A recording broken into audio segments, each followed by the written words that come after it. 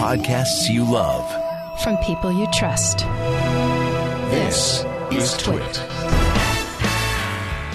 This is Twit News special number 383, a very exciting day for July 12th, 2022. Hello, everybody.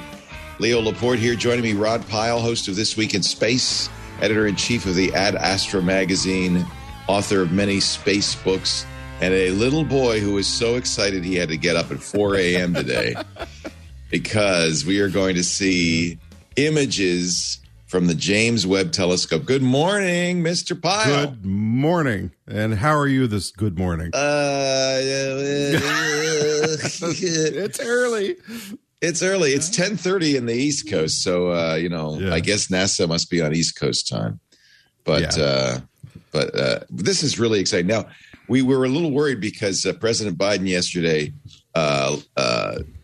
jumped the gun and released one image. But I have to tell you, and by the way, John, go to the press conference as soon as it begins. It should begin in a couple of minutes. I have to tell you, even that first image was very, very exciting.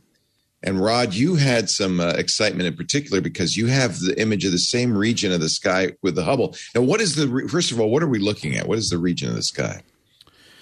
Well, it's got the very unromantic name of SMACS 0723. SMACS 0723. SMACS 0723. And as NASA put it yesterday when they were attending the press conference with Biden and Harris, they pointed out that the region we're looking at there is the equivalent of holding a grain of sand at arm's length in terms of how much of the sky you're seeing. So that's just one little tiny bit. Everything you're seeing there is a galaxy. Wow. So the bright objects in the foreground. The left is the Hubble and the right is the Webb. You could see that there are galaxies on the Webb, big time. Yeah. I mean, they look like spiral galaxies, like what we think a galaxy looks like. And in that image on the right, so you see the bright objects in the foreground, which are presumably SMACS 0723. Which is a big high mass object, and so it's dense enough and has sufficient gravity that it's bending light around it. So they're using a technique here called gravitational lensing, which we've talked about in the past.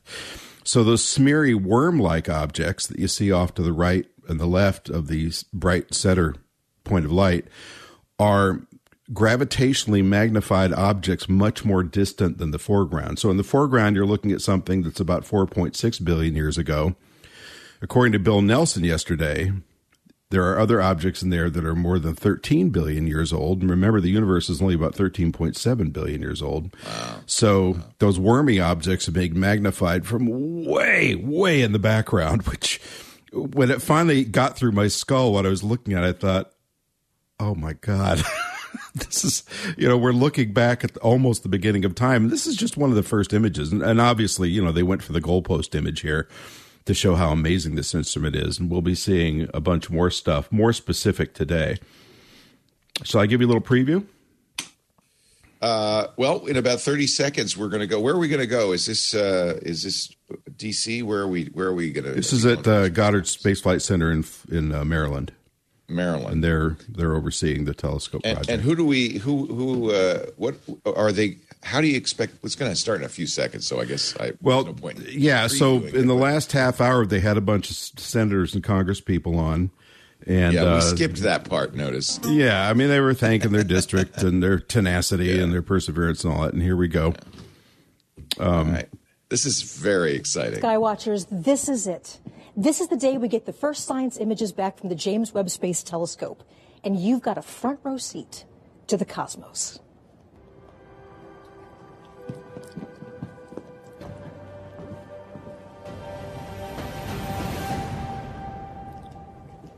I'm Michelle Thaller, your host for what can only be described as a celebration for everyone on Earth.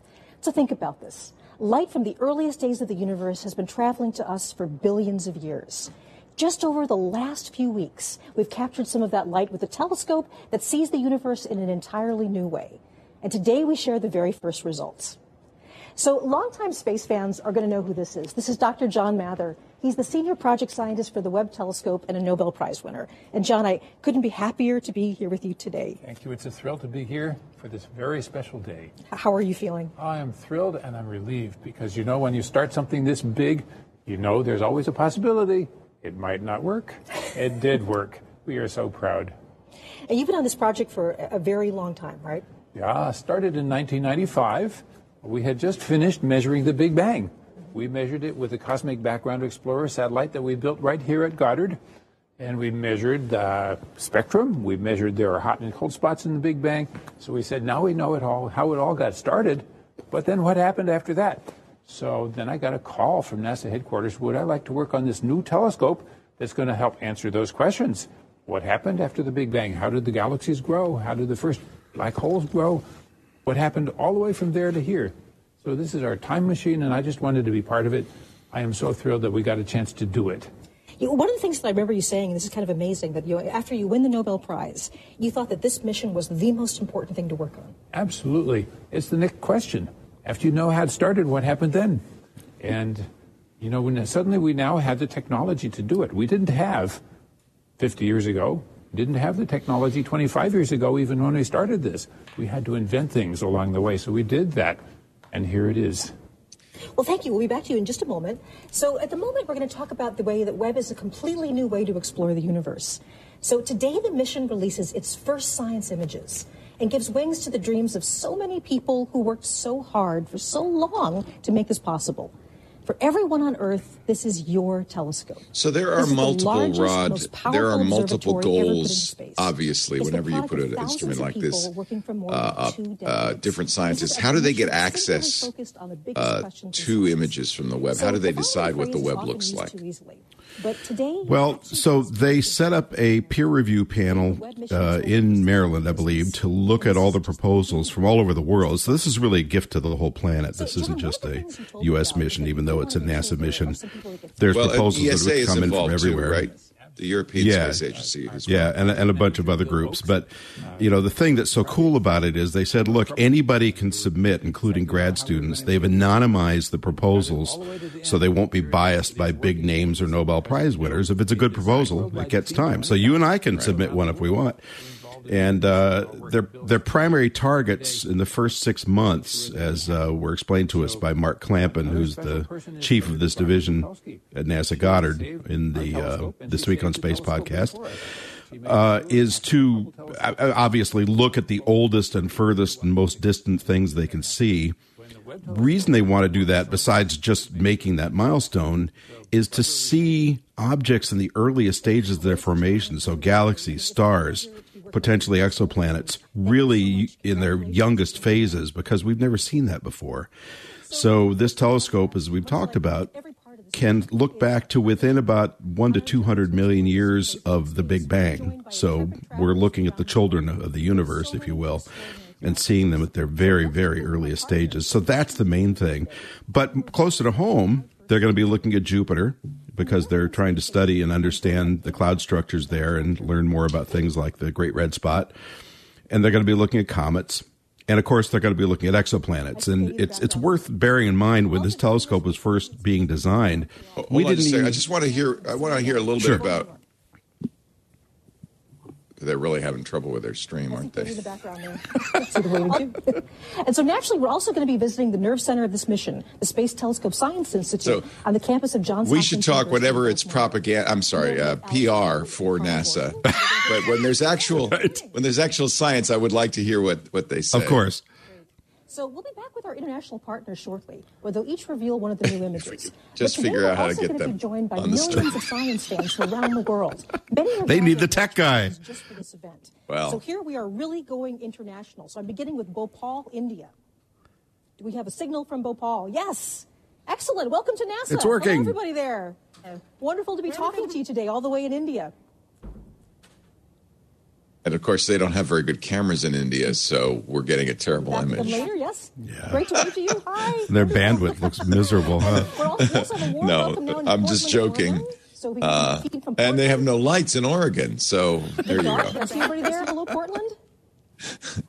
They're in an auditorium, I see. Okay, next we're going to go off to Milan, Italy. So afternoon in Italy. Do we have the feed from Italy? Somebody's sweeping the stage. Oh, my God. It's dark in Italy today. There we go. There's about 12 people. Is this Vermont? Hello, Vermont. Well, that's Vermont. Oh, love the hat on the left. Oh, yeah, Left Shark is ready. He's ready to go. Going even a little bit further afield, we have Netanya, Israel. Hello. Nice. Hello, Israel. And I think there are people all over the world who are really excited about these images. Yeah. Okay, and just one more for now. I see people giving me hugs. The image that President Biden, Vancouver, Canada. Hey, Vancouver. Showed. Canada. See, Canada's so far ahead of us. Look at that. People with you. Great picture. Right across from the campus from me, Not so many people. Watch party taking place with members of the web team. So the wonderful thing is that they actually are people that have worked on the mission, and they are. I shouldn't mock. They have the family. So hello, production is hard. Team. It's very hard. Although NASA is notorious for really good production, maybe not as good as SpaceX, but although you still do see on NASA TV occasionally a couple of guys in director's chairs with a ficus tree and a paper drop behind them. So there's a little bit of public access TV going on there. Yeah, that's okay. I'm more interested in the science than the production value. We'll say hello Absolutely. later in our broadcast. So now it's time to start the main event. What All we'll right, see over the next hour will be a collection of images newly processed by the web science team. Only a tiny handful of experts have seen the images so far, and I can tell you that we have been so excited to unwrap them for everyone. We will be releasing each image in turn in real time. As soon as you see it on this broadcast, it will be available for download on the internet. How high res are these images that we're going to get to see? Are they? I don't actually know. By the end of the I know show, that the originals are very high res, but what they're going to send out, I'm not sure, because I'm imagining they're probably concerned about bandwidth right now. So let's do this. A lot of people signing up for the astronomy photo of the day, I'm sure. Mm-hmm. I actually use it as wallpaper on one of my computers because I always like to see these pictures. Here's the driving needle drop music. Yes. Yeah. We are in NASA. Okay, we're going to release the first image right here at NASA Goddard Space Flight Center, Maryland. And we're just outside of Washington, D.C. NASA Goddard is home to the project office of the Webb Telescope. And the observatory portion of the telescope, the mirrors and the science instruments, were integrated and tested here before launch. So for many of us, including myself, seeing Webb come together bit by bit right in front of our eyes was an emotional and very inspiring experience. Smile. So it's kind of like a part of us was out there with Webb right now, 1 million miles away. One of the things I love about scientists is they're like engineers. They're often just real people, not camera ready, and I love it. Yeah. That's I far prefer it. And again, the stream is stalled. Lots of people want to watch this all over the world, of course. Yeah. As do we. I think the first thing we're supposed to see is the Carina Nebula, which is one of the brightest nebulas. It's about 7,600 light years away. And that's the place where we saw that famous Hubble picture called the Pillars of Destruction. Yeah. I think it was also the Fingers of God. So those are gas clouds, which are very pretty. Excellent the thing wallpaper. about Hubble is... Yeah. Excellent wallpaper. Hubble can look through that gas, that dust, which is what creates that incredible image because it's being fluoresced by ultraviolet energy, and start looking at some of the stars and the star clusters very inspiring inside. Experience. So it's kind of like a part of us was out there with Webb right now. 1 million miles away, part of our hopes and dreams are out there. So I'm... It's I assure you, not just us. In fact, we're really trying to help at NASA by offloading some of the viewership to our stream so that... and you're on their direct feed, right? So it's kind of like a part of us was out there with Webb. We're on the now. YouTube 1 million miles away, part of our hopes and dreams are out there. I presume is going to be as good as any. I went on to the NASA TV Direct, and I don't see it freezing in the other window. About the time all right, maybe we should try that. Yeah, and then search behind NASA the cluster, TV. We have the cluster. I think YouTube would have plenty of. The gravity of the course, cluster probably that's where the most viewership is. Warping our view of what's. So this is the image from yesterday. This is the picture we already saw. That look yeah. The cluster and pulled. The gravity of the cluster is distorting and warping our view of what's behind. And so there are these galaxies that look stretched and pulled by the gravity, like they've been magnified because they've been magnified by the gravity of the cluster, just like Einstein said they would. And, it's really, there's so much detail here. We're seeing these galaxies in a way that we've never been able to see before. There's just a sharpness and a clarity. That's a YouTube feed as well. And so we can look at, if we zoom in on this image, and I encourage you, as you grab this image at home, zoom in. It's on the NASA TV website. Really zoom in and play around. There are galaxies here in which you're seeing individual clusters of stars forming, popping up, just unfortunately that, John, means you have to click the YouTube. We also see... You have to click that, and then you can go full screen. And kind of littered like jewels. John, I'm going to send you the link I'm using because I don't see any freezing going on there. Red galaxies. Now, that was what we built the telescope to do. The most distant of those are billions of years. We're seeing as they looked more than 13 billion years ago. And so galaxies like that one right there, this little red guy, you're like, okay, yep, what is that? Well, Webb got spectra to figure out what those galaxies are made of, and this is that one. We're seeing as it looked 13.1 billion years in the past. Amazing. Less than a billion years after the Big Bang. Look at that resolution. And we're seeing the elements of oxygen. That's what Pluto looked like by Hubble about neon. 10 years ago. This is how the oxygen in Perhaps our bodies more important, you're getting the full in spectrum. Stars, in galaxies, and we're seeing that process get started. So you can see... I want to give this a little bit of context. The chemistry. So this is now the farthest away galaxy that we have this sort of detailed information about. That we know what it's made of. We know what it's made of. Yes. And this was not a long exposure for Webb. No, the previous record holder, right, the Hubble Extreme Deep Field, was 2 weeks of continuous work with Hubble. Wow. It was just imaging. With Webb, we took that image before breakfast. The amazing thing about Webb is the speed at which we can churn out discoveries. So everything that you're going to see here in this broadcast is a week. And we're going to be doing discoveries like this every week. Amazing. That is absolutely incredible, Jane. So thank you so much for joining us. It's been an honor to be working with you. Congratulations on all your hard work. Thank you. It's so wonderful. And if I could just add, the Webb works 24/7, whereas Hubble only works during the dark half of its orbit. So from interesting. It's going to be on all the time. Closer. It's a planet, but not one in our solar system. That we know what it's Remember, made of. we know that Earth and its sibling planets aren't the only show in the universe. When scientists and engineers started developing JWST, this looks like a better the feed. search for exoplanets wasn't even part of the plan. Yeah. That's changed. Exploring exoplanets is now a major component of the mission and the subject of our second big reveal of the day. I'm going to send it now to our friends Natalie Willette and Sarah Gallagher at the Canadian Space Agency in Montreal. So again, bonjour. Bonjour. Bonjour. Ça va? I guess we're having a little... Bring in the bridge music. No, we're going to Montreal. Yeah, that's what's happening. There we go. Kazoo.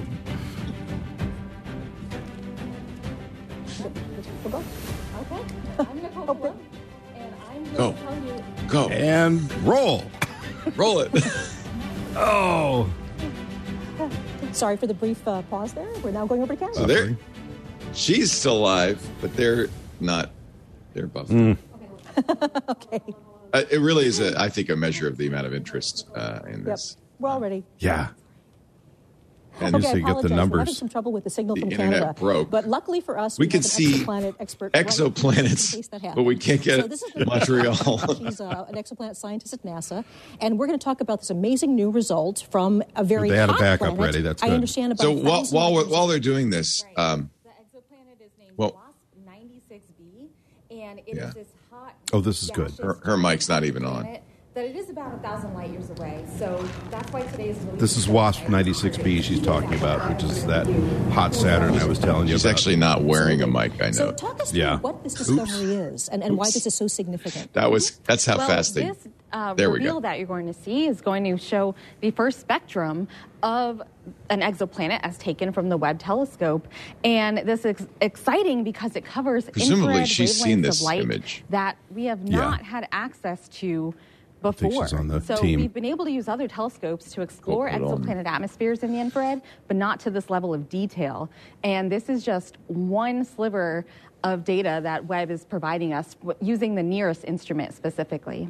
And there's something about infrared that is actually particularly good for the spectrum. So in this case, what we're doing is we're actually going to take the light and break it up into a rainbow and look very, very carefully at how much color is coming in each part of the spectrum. So I believe we have that image. If we can put that up. Okay, yes, I believe we're revealing the spectrum right here.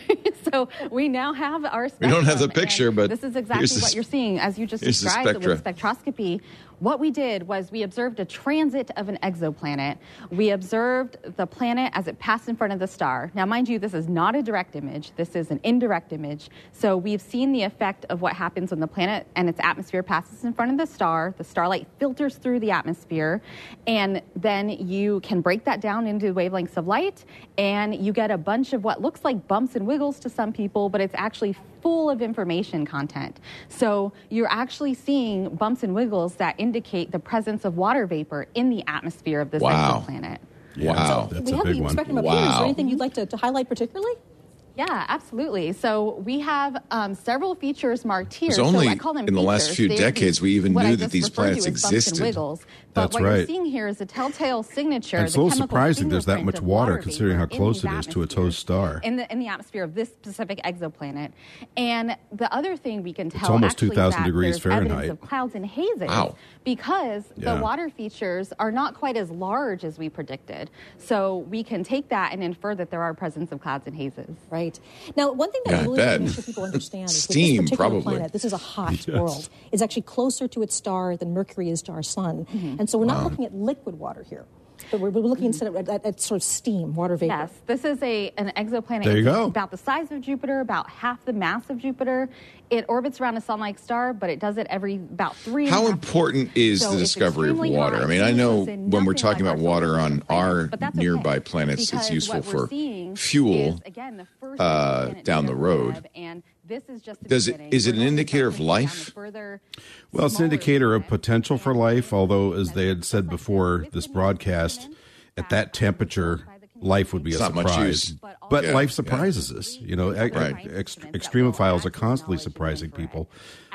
They had assumed it would be a cloud-free atmosphere because it was so high in sodium. Wow. But apparently not.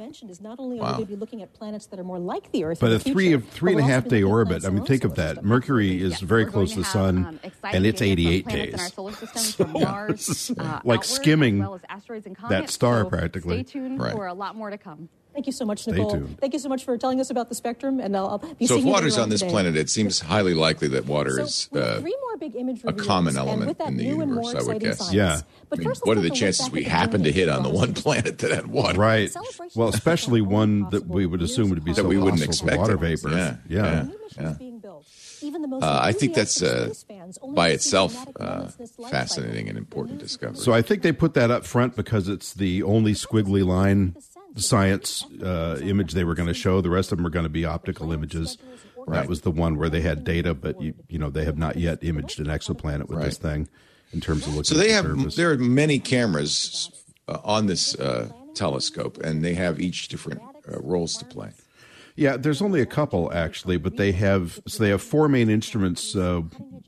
But 17 different observing modes. It's kind of like your sophisticated Nikon SLR with all those settings, right? So they just finished calibrating the last of those different observing modes on Sunday. So it's really ready to rock. And I bet these guys are just jumping out of their pants. They could go. Right? You know you're the last one to touch this, man. So some of the things they're looking at different areas of the visible and invisible spectrum. In fact, I think that probably many of the images we see, the optical images we see, are corrected and colorized. Yeah, they have to be because they're all infrared. Right. So they're not visible light. In the infrared, right? Yeah. But they make them pretty before they come out. And there it is. Look at all that mylar.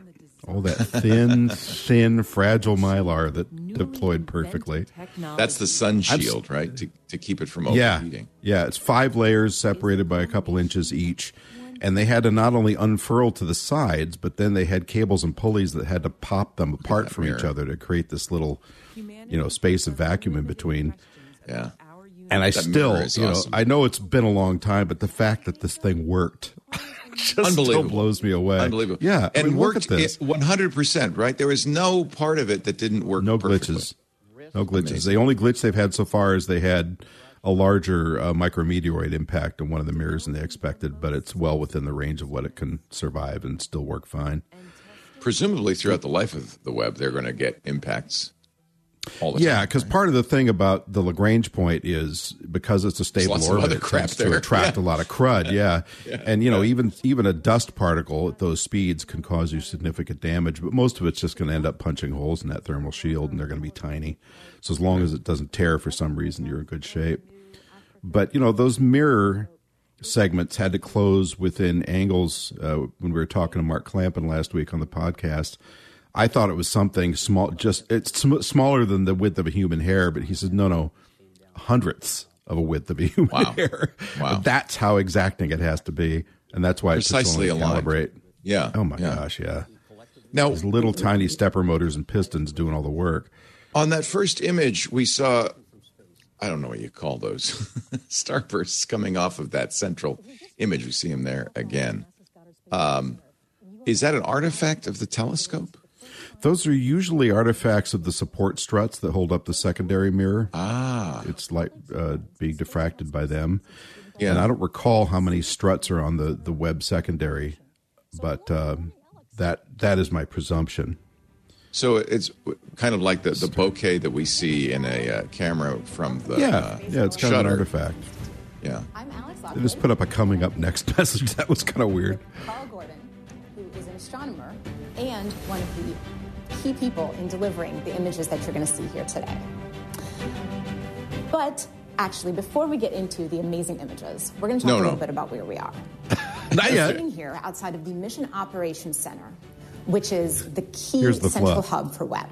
Yeah. For the past 6 months, the reason that there's a lot of this, and there always will be, is because you need funding. And you've got to get the American people excited about this so that Congress then votes money for it.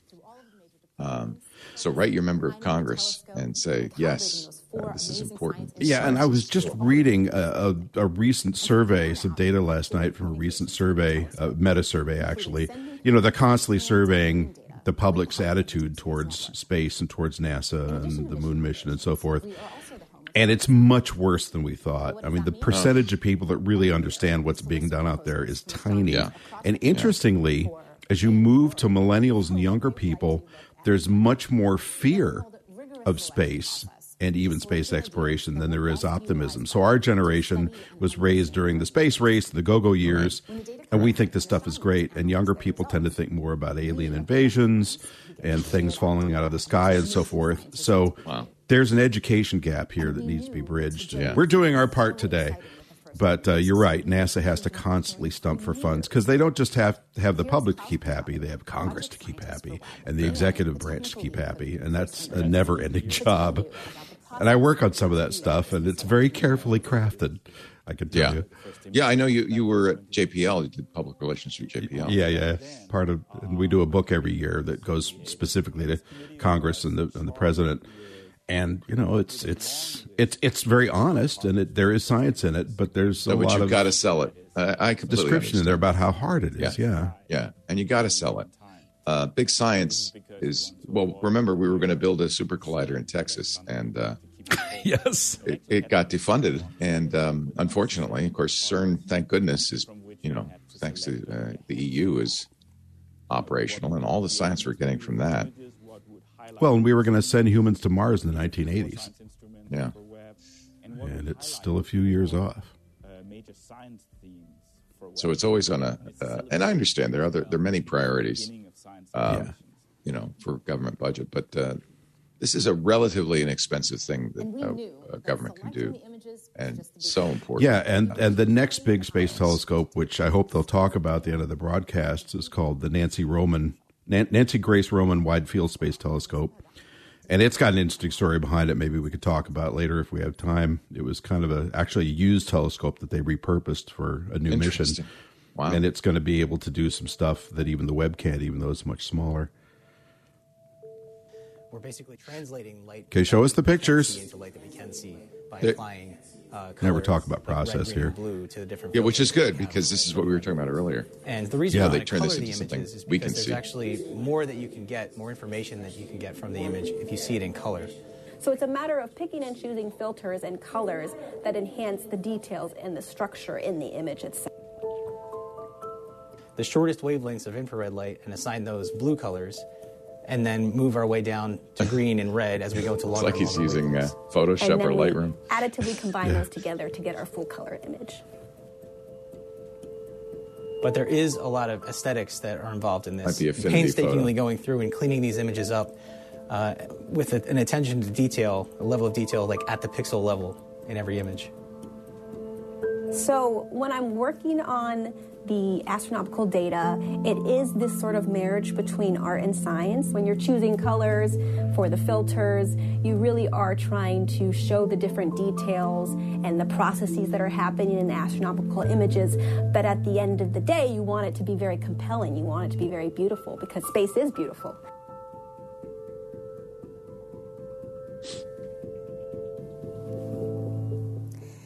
And after those images were processed, there was a select few of us, very lucky few of us, who got to see the first images.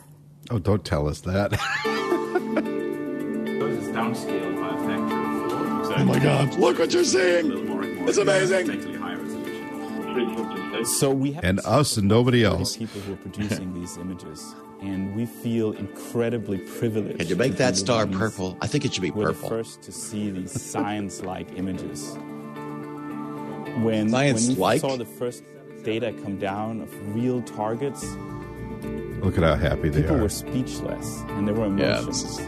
Because we one scientist said he see was in tears. How amazing this observatory I can only imagine.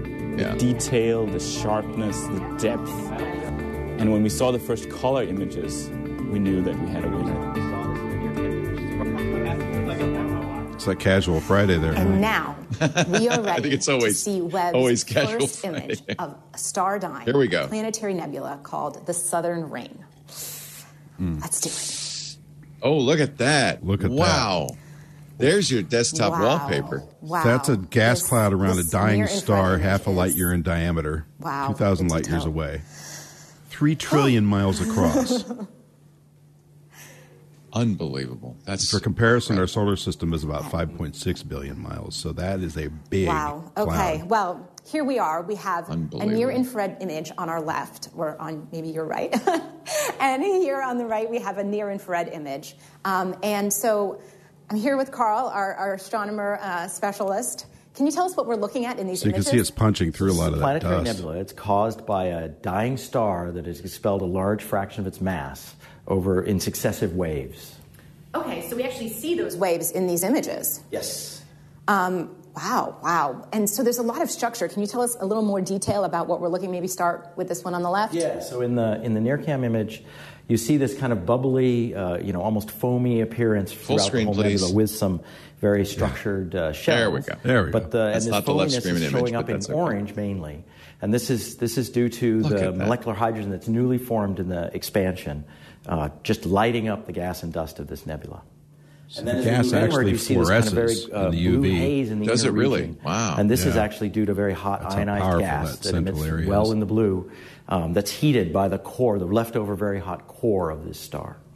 And what about these rays that I'm seeing in this image? Right. So there's also rays in the outer regions that you can kind of see, and these are holes in the inner nebula that are actually allowing the central star's light to come out and kind of light it up like patchy clouds with the sun shining through. Wow. Oh, yeah. This is not a star that's gone nova. Cool. This is not the after effect of a nova. So you're actually a mid-infrared astronomer, which is different than near-infrared. Matter emitted by the dying star. What can you tell us about the details of this mid-infrared image? Now, it may have already gone nova. I don't know. But that gas is expanding at 9 miles per second. So we're actually seeing something in motion here. You see a lot of blue. Right. The blue is actually due to hydrocarbon grains that are emitting very strongly in the blue for Miri.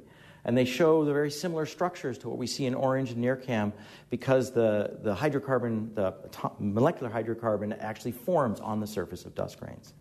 And so again, as we move inward, we see that the inner region is again hot ionized gas, but now it glows red because that's where it emits the strongest for Miri wavelengths. Okay. And then as we go into the center, we see kind of the surprise for us, which is We knew this was a binary star, but we effectively didn't really see much of the actual star that produced the nebula. But now in MIRI, the star glows red because it has dust around it. So in MIRI, we got to see both stars very clearly. Yeah, you can't see it in the first image really, but there's 2 stars there. So that's a fun. We need Alex Lindsay to produce these. And I think that there's another little Easter egg. Who's asleep on the soundboard there? Yeah, they totally need Alex. The Easter egg is this kind of narrow filament up in the top that's radially aligned. You can kind of see it very clearly in the MIRI image. It shows up as this blue structure, and it points very much to the central sources. So I thought, oh, this must just be a density enhancement in the outer nebula.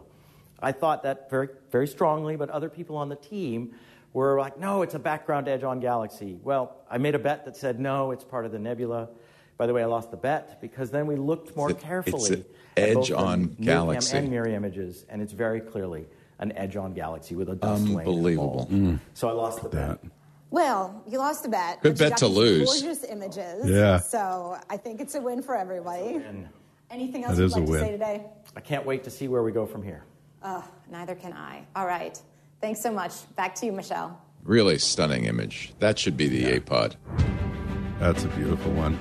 That is. And it's beautiful at any wavelength. Yeah. Thank you, back Alex at Goddard and Carl. now. I have to say that image is absolutely spectacular. So as you know, people from all over the world are watching us today and joining in our excitement as we release Webb's first science images. We've been checking in with our colleagues in Europe and Canada throughout the program, but we also want to take a moment to include the people at the oh-so-many viewing parties scattered around the world like stars in the night sky. So let's check in with some of them now. First, we go all the way to Perth, Australia. Do we have a signal from Perth? Sky. I guess nothing from Perth right now. Maybe we have some of our It's just so ironic that we can get these images from literally billions of miles away. Yeah. Billions of light years away. Australia. There's Perth. Hey, waving to Perth, Australia. Thank you so much for Yeah, joining us. but they're not moving. In awe. There they are. Hello, Winnipeg. What? At a planetarium. That's Everybody's Winnipeg. enjoying the show, I hope? Sit up. Okay, Dayton, Ohio. Oh, come on. We're really here. Anybody. We're here to see the pictures. Come on. Nice to have you here with us. There we go. Yes. Too many empty seats in that one. Switch off. They're jumping up and down. It looks like a planetarium. Okay, all the way back. Yeah, I think a number of these are planetariums, aren't they? Bangalore. Yeah, or museums at least. Hello, Everybody's leaving. Hello, Bangalore. Goodbye, Bangalore. Yeah, we have to go back to school now. Absolutely wonderful. Hey. Yeah, but they are so excited in India and Pakistan about this stuff. We get a lot of those students every year at our conference, and they are just good. energized. Good. I'm glad somebody is. California. They're on site to celebrate with us. It's JPL. So, Oh, it's JPL. Some of my favorite Good people morning, in the world. JPL. Hey, hello. And Pretty then good the last showing place for we're this going to hour of right the day. Now is Northrop Grumman, one of our Not major bad. contractors. Hello, Northrop Grumman. Oh, they're Okay, excited. all They're saying, right. it worked. They built It it. worked. They built it. Yeah. Yeah. After all those tests that failed, Nice it to see you, worked. Northrop Grumman. All right, now there's also a big watch party right here on the NASA Goddard campus. Many of these people have worked on the mission itself, and we also... Hey, John, can you move the Discord Representative news Small channel up Grumman. so that hello. and I can tell Hello, people, watch party at come on, let's Goddard. go. Yay! Well, their local feed looks good. Okay, wonderful. So, I mean, at NASA, we are so fortunate to have all of these friends and colleagues around the globe. A major partner in the Webb mission is the European Space Agency. ESA There you go. contributions have been essential to so many aspects of this project, including Webb's spectacular launch on the Ariane 5 rocket last December. I'm very pleased to turn over the show for a few minutes to Katie Haswell. She's joining me from the European Space Operations Center in Darmstadt, Germany. Hello, Katie. Good afternoon.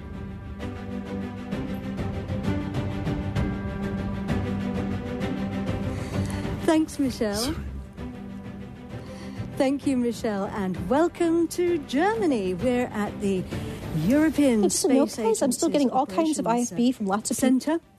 Yes, where the we teams are too, effectively as a matter of fly fact. the satellites. They're a little bit of a cross between air traffic controllers and pilots. We have lots of different control rooms here. This is the How many main images control do they room, have as to you show can us see today? today. Do you It's know? not in use, so we've A been total lucky of enough 5. to, So we've move seen in Okay, the so they're WASP stretching this squiggle. out a little bit. I have Yeah, two so I very think special now we are down to the Carina experts, Nebula both and Stephen's scientists from the Quartet, which is Space that one we Agency, talked about from It's a Wonderful Life. Giovanna Giardino So that we've seen 3 of the 5 so far.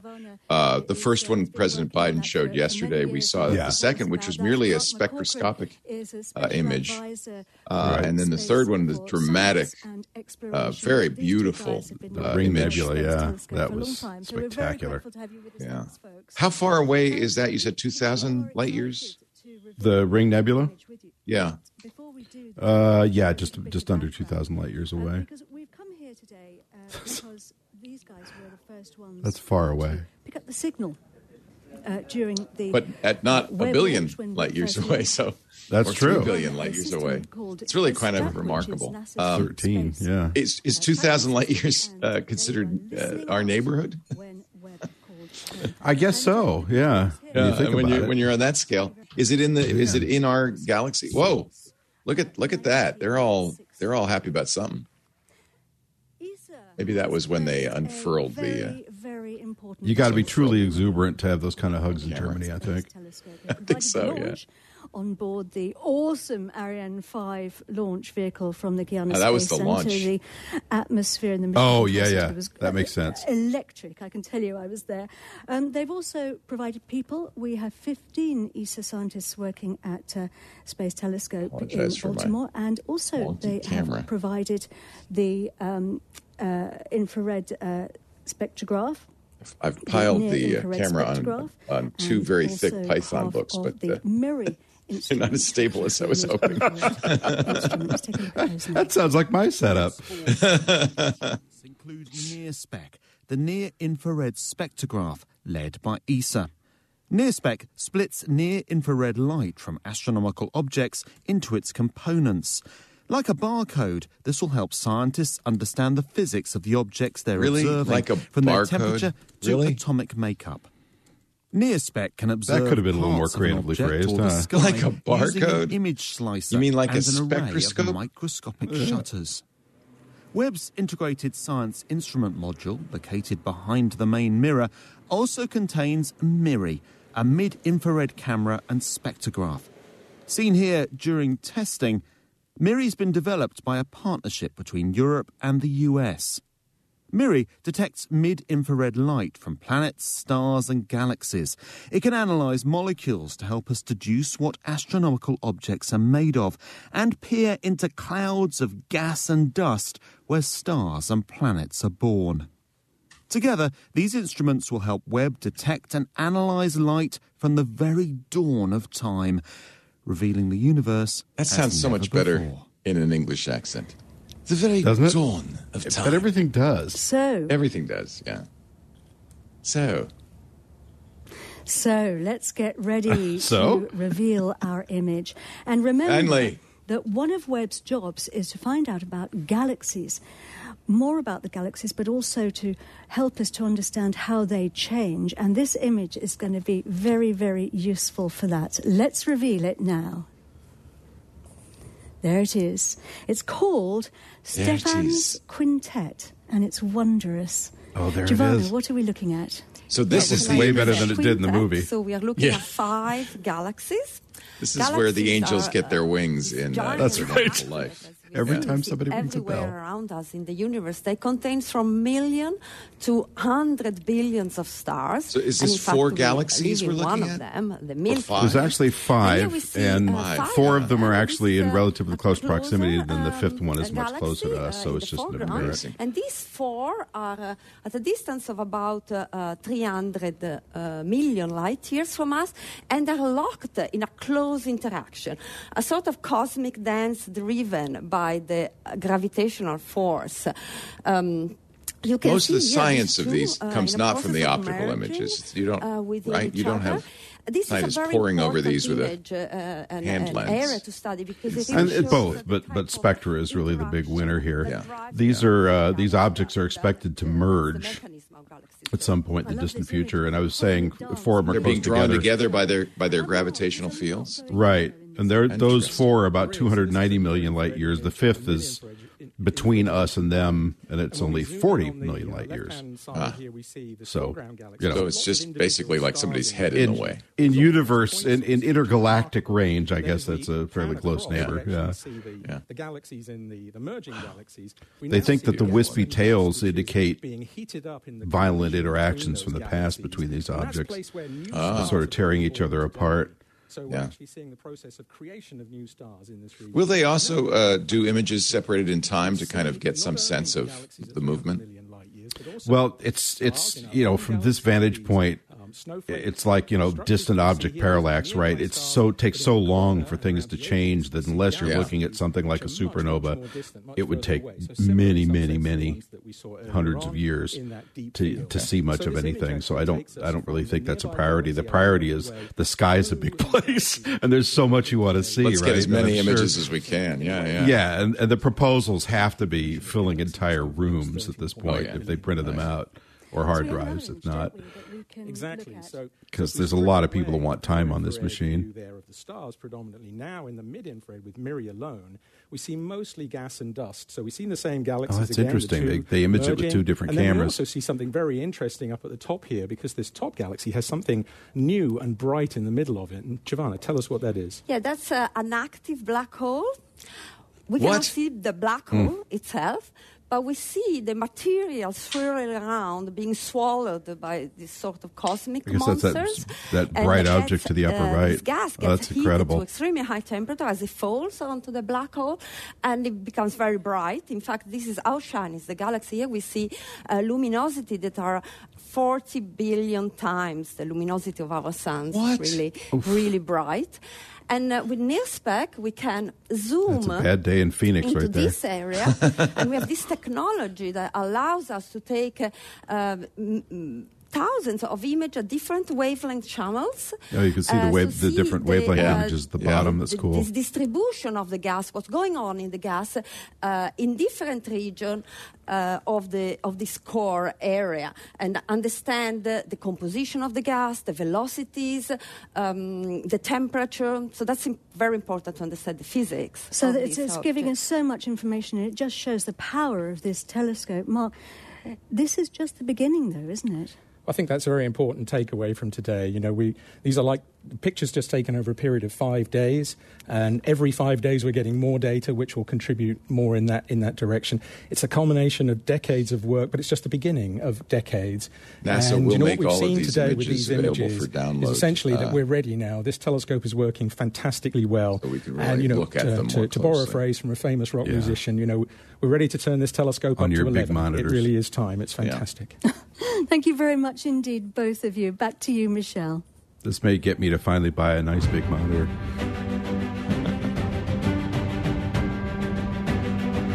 Thanks, Katie. It was so great to have you and your colleagues with us on this historic day. So before we get to the fifth and final image reveal of the day, it cannot be said enough that an achievement like the James Webb Space Telescope is something bigger than any one of us. It's bigger than any organization. So any Webb, WEBB.nasa.gov Webb belongs to all is where of us. these images And starting today, the discoveries start, and they're not going to stop. In fact, I'm looking at the image we just saw. We've said several times throughout the broadcast that the Webb mission is about people. And if you look at it full width, it is nice and high resolution, and you can really see those five galaxies. It's really dramatic. They're also posting it on Flickr. The highest quality image that they're offering is fabulous. Huge. These photos are it's 2408 or 2048 by 1717. But big enough for your desktop for sure. Although I haven't checked yet, they did direct us to for most of these to go to jwost.nasa.gov as well. Oh, okay. All right. The Flickr actually has the photo in all sizes. That's probably the best place, right? Yeah. Believe it or not. Let's hear it for private enterprise. Yeah. You're on. Okay, it's time now for the last image to be revealed. Here we go. All right. Again with the music. Starburst. Same piece. This should be the Carina Nebula. So this will be 7,600 light years away. some of the largest and youngest stars in our galaxy. So this is relatively Amber close. Strawn is Webb's deputy project scientist. He's here with me today to share the final big reveal of the day. So, Amber, it is so good to see you. How are you feeling? Oh, so great. So exciting. What a great day this is. Yeah, so one of the things that we're going to do is before we get to the final image, the James Webb Space Telescope has taken us all over the universe today. So let's do a quick review of where we've been so far. So Jane Rigby got us rolling today with an extraordinary These images image, on Flickr are just gorgeous. Highly recommend. Yeah, this image really does demonstrate that JWST can do exactly what we designed it to do. I guess I'm going to need 3 monitors now. And the Canadian Space Agency then took us to the massive planet WASP-96b, where the team has detected evidence of atmospheric water. And here again, we're seeing the incredible efficiency of this observatory. We're able to do these kind of measurements in a fraction of the time that we were able to before. And then 12 we hours. From NASA Goddard to the Space They did Telescope that in Science 12 hours. Institute, where Alex and Carl showed us the exquisite Southern Ring Nebula, a mixing bowl of stellar matter around a pair of dying stars. Yeah, and I'm just blown away by the level of detail we can see, like in the outer part of this nebula. It's incredible. Wow. Okay. After that, it was off to Germany, where the European Space Agency wowed us with pictures of galaxies interacting and mixing together. Right, and this image, again, it's incredible because it's showing us one of these fundamental processes of the universe, how galaxies merge together, and we're able to learn about these processes in a brand new way.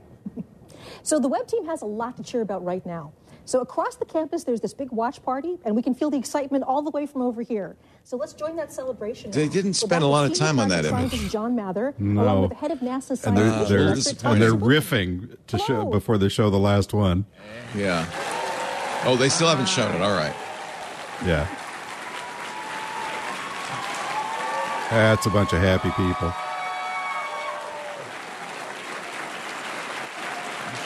That's not just a bunch of sleepy kids. Those people worked on it. No, yeah, these are the... So, John, we looked around They're the dressed world, in and we're suits. the only ones with a cheerleading crew right over there. That's amazing. Look, you've been with this mission for decades. How do you feel today? I am so thrilled and so relieved.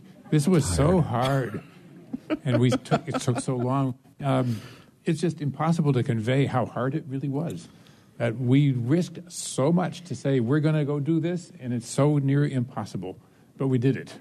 Yeah, there are thousands of ways this can go wrong. And just getting it out to L2 was such an achievement. We worried about and frankly feared even after launch. I have to tell you, it's almost 1 million kilometers away really, from the really Earth. nervous, and it's almost like athletics for me. You and how many minutes does it take? 1 million miles. Sorry, yeah.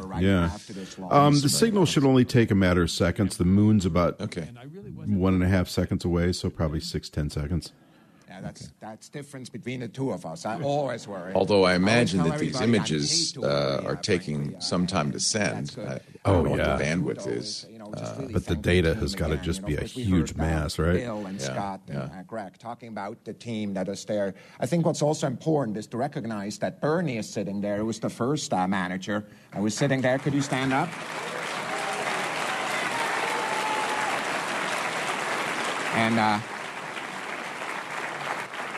And I want to mention that Phil the bandwidth, the manager, also during that time is no longer with us, but his heart is with us today.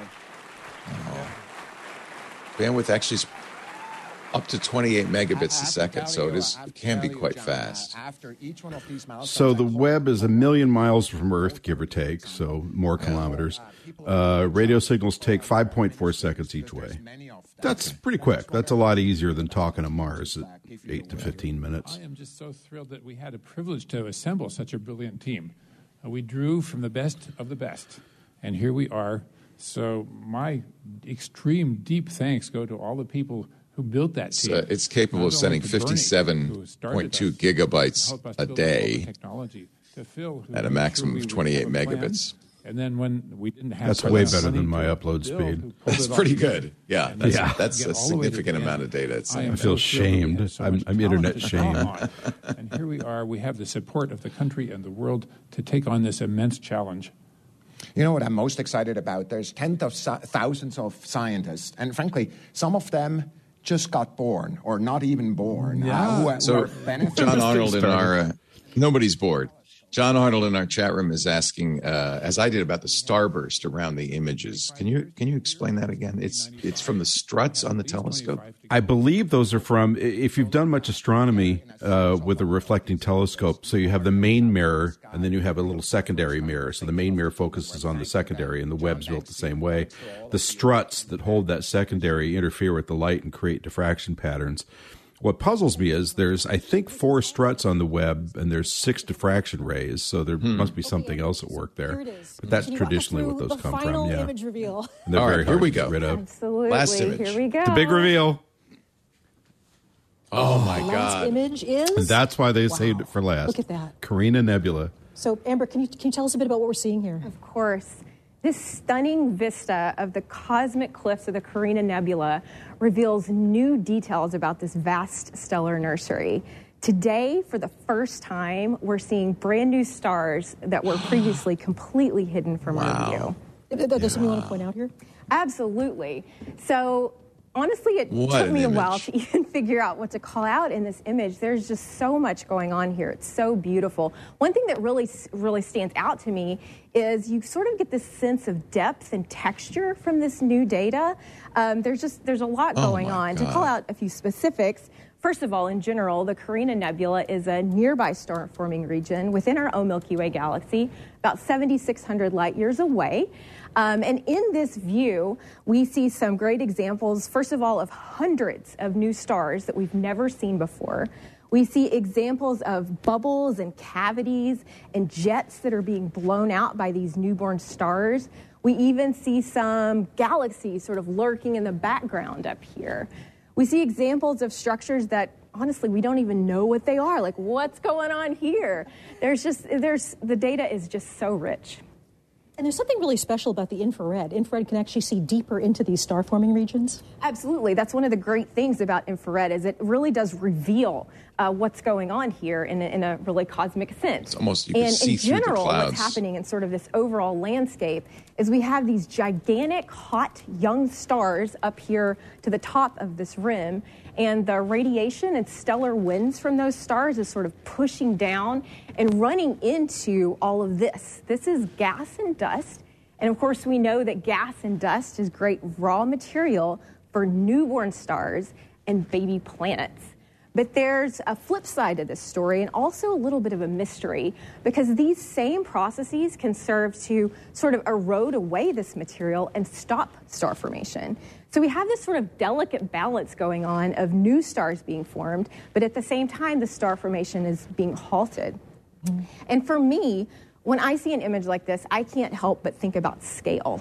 You know, every dot of light we see here is an individual star, not unlike our sun, and many of these likely also have planets. And it just reminds me that, you know, our sun and our planets and ultimately us were formed out of the same kind of stuff that we see here.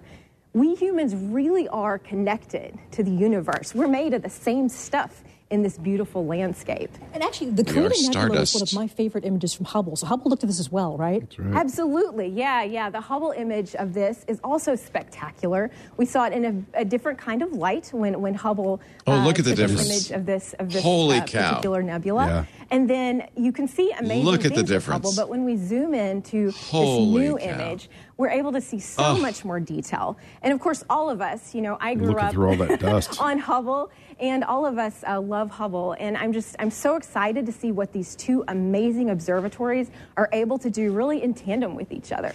Phenomenal. Thank you so much. And again, congratulations. It's been a pleasure to be working on this with you. I'm just amazed by what's been going on. I am too. Thank you. This image is interesting because it's both beautiful on its own, but it's rich in scientific information. And, you know, I think sometimes they show the most pretty stuff so that we can make it our desktop wallpaper. But this clearly, to be able to see stars being formed and brand new stars is hugely valuable to help us understand our own origins. I just sent John the equivalent telescopic photograph taken from a large telescope on Earth, and your jaw's going to drop when you see the difference. Unbelievable. What an image. And that's just 5 images. And as I said, 58 gigabytes a day coming down to us from this amazing telescope. What a success. It's just unbelievable. More science. Unbelievable. More risk-taking. Mr. Nelson's got to be very happy. And we don't Who is he? This is Bill Nelson. He's the former senator and now the NASA chief administrator. For humanity. In the words of the famous Carl Sagan, somewhere something incredible is waiting to be known. I think those words are becoming reality. Quite Thanks, moving. Michelle. An honor to have you here. Thank you very much. Wow. So what a great time to be the NASA administrator, right? And this thing's been in the build for 25 years to talk about. Wherever you are, wherever you are. Although this is your a little setback on the Falcon yesterday, I think they had an explosion. Part of their lives it was the Starship down in Boca Chica. Starship, I mean. They had, it was a gas fire. It wasn't that big a deal, but there was some damage, This broadcast is a joint effort. Nevertheless, that's par for the course. That's what happens. And that's what happens. Reach for the stars. You're going to have, you're going to have a few hiccups along the way. But man, we are blessed to be able to see these amazing images. 5 images from the Webb telescope, the first of many, many images. Now the battle begins with scientists trying desperately to get their few seconds on the Webb.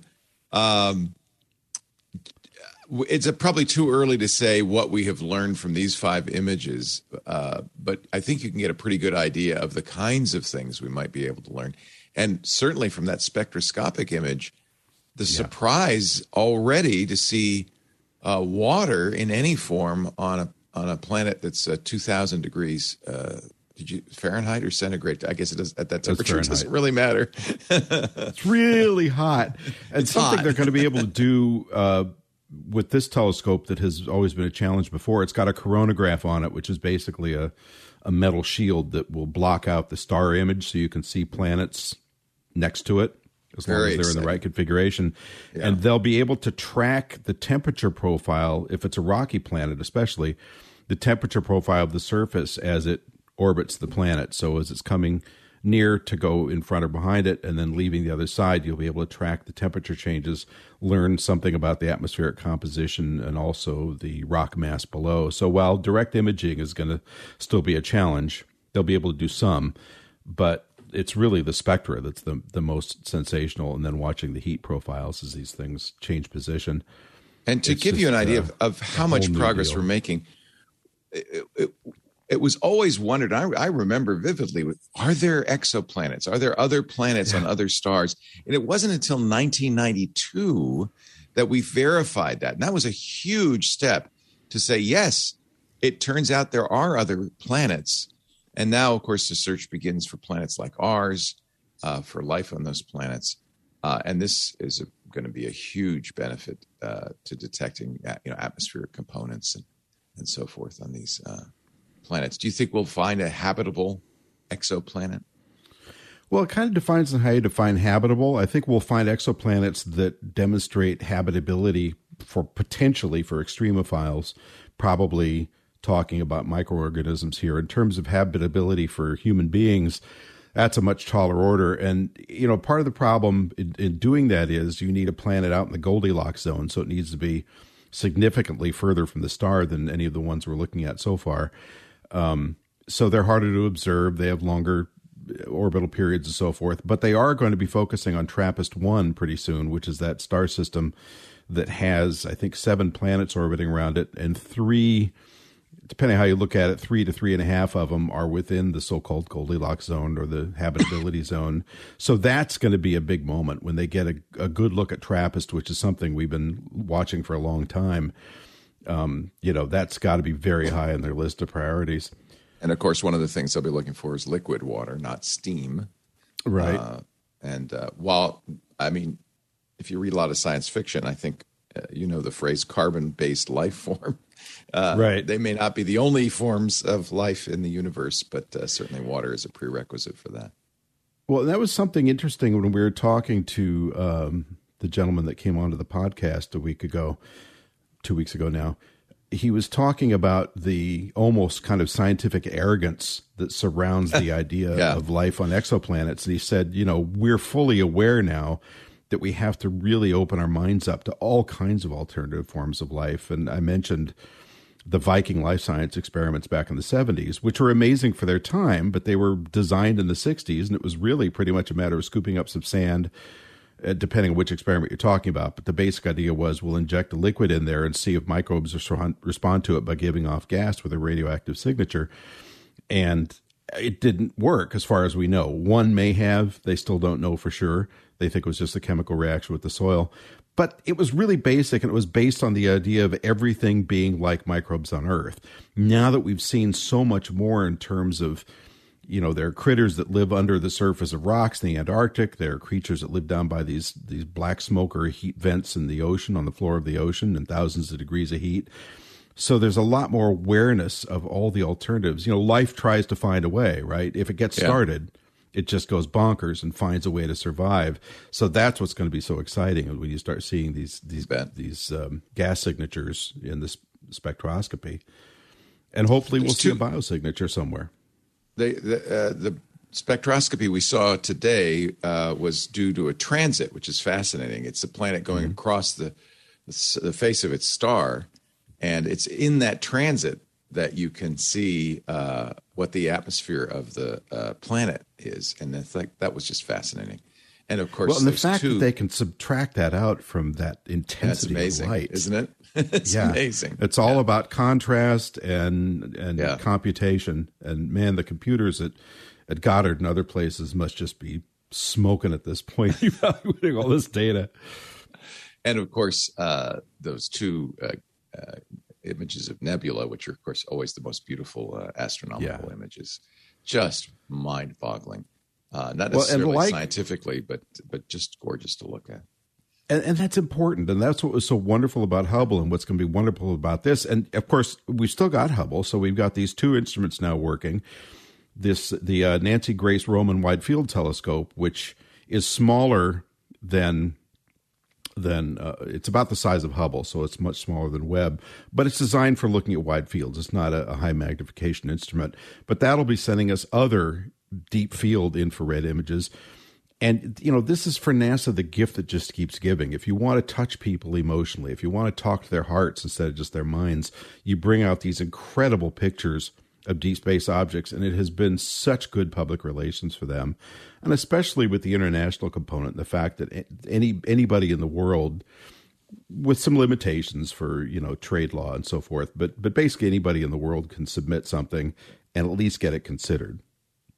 So that's it. Truly is a gift to everybody. It's amazing, John. I don't know if you have all 5 of the images that we just saw. I put a link in the show notes, or rather in the chat, IRC chat, to the Flickr site where all 5 images live. I think it'd be fun to wrap this up with just a one by one look at all 5 of the images that we just saw in full screen. I don't know if you can do that, John. I know he's trying really hard. I'm imagining the sound of an ectographic slide projector in the background of my uncle's living room. Flip, here comes the next one. The big fan. Here we are at the Grand Canyon. What a slideshow, though. I'll tell you what, most amazing views in the history of mankind. There are all 5 of them. Actually, there's 6 there because they're showing side by side the Hubble compared to, this is the most recent one they showed, this incredible star nursery where nebula where stars are being born, and those stars above the cloud are actually the newest stars. Quite amazing. The Nebula. Yeah. Just unbelievable. This is the Stephen's quartet. 5 quintet, really, because quintet. There's a head that gets in the way, a galaxy that's interposed between us and the 4. Right. It's like Mystery really Science Theater 3000. Yeah, that's right. There's another image of that. I'm not sure how this differs from the first image. That's the same quartet, isn't it? I'm not sure if one of those is the Hubble image or if it's just different. Maybe it's the Hubble. Yeah, the same. Yeah, I think this is I think that's the Webb. This is the Webb for sure, because you recognize those 1, 2, 3, 4, 5, 6. Oh, they are Webb. Okay. starbursts, but they're different instruments of the Webb. So, yeah, really interesting. Okay, one's the wide. Really interesting. Infrared. And they're, what a gorgeous view. There's the Southern Ring Nebula. And that's the image you want. That is wallpaper quality. That is amazing. And the same telescope, but two different instruments on the telescope, giving you different views. This is look at that. The binary star right in the middle. Yeah. Look at that. Wow. All of these images, the best quality is on Flickr. Look for NASA Webb Telescope. That's the Flickr account. WEBB, NASA Webb Telescope. And all of these images are available in the highest resolution that NASA is allowing us to download. That's the image that you want to see in space and not growing on your arm, right? Yes. That'd be a bad afternoon. I think you're right. I think you're right. And here's the spectra from WASP 96b. Unbelievable. Yeah. That's some really amazing images. Water everywhere. And there are full descriptions underneath each of these images so that you can see or know what you're seeing. The distance. That one just blows my mind. Gravitational lensing is always an amazing thing, but to see it, that actively at work, and to know that that's why those are worms, smears. Those little smears. That's as a result of the bending of the light coming from those galaxies around the foreground object. So all those little smears are galaxies way, way, way further away than the foreground one. Which is just, the combined mass of the galaxy cluster acts as a gravitational lens, bending light rays from more distant galaxies behind it. But also the main mass, just a reminder that, right, exactly. So the main mass, otherwise we wouldn't see them. The main mass is 4.6 billion light years. And then the ones in the background, the oldest ones in the background, are closer to 13. So that's how much magnification you can get from gravitational lensing. Yeah. Which, again, as you point out, you're looking back a couple of decades, this is just a theory. And then they started using it, and now it's routine. Yeah. And they just start targeting things because they know they can get gravitational lensing and this magnification. Incredible. It's a whole new way of doing business. It's full of stars, and we are going to learn a lot more. Said David Bowman. Yes. Very well said. A lot more about them. I'm not quoting Sagan. I'm quoting Arthur C. Clarke, but it's much the same. Thank you, Rod Pyle, Editor-in-Chief Ad Astra. You probably have to go out and write a few articles now, and I wish you the best. Some dispatches, Really appreciate your being here. Of course, Rod does the fabulous This Week in Space show. Tarek is still in Singapore, but when he gets back, I'm sure you two will have a lot to talk about. I'm sure Tarek is watching in Singapore. Make sure you tune in for that. twit.tv/TWIS for This Week in Space. And of course, Rod joins me every Sunday on the Tech Guy Show. Not this Sunday, because I will be on the Twit Cruise. But a week from Sunday on the 24th, we can talk more about this. A well-deserved vacation, my friend. It ain't no vacation. I got 120 Twit fans to entertain.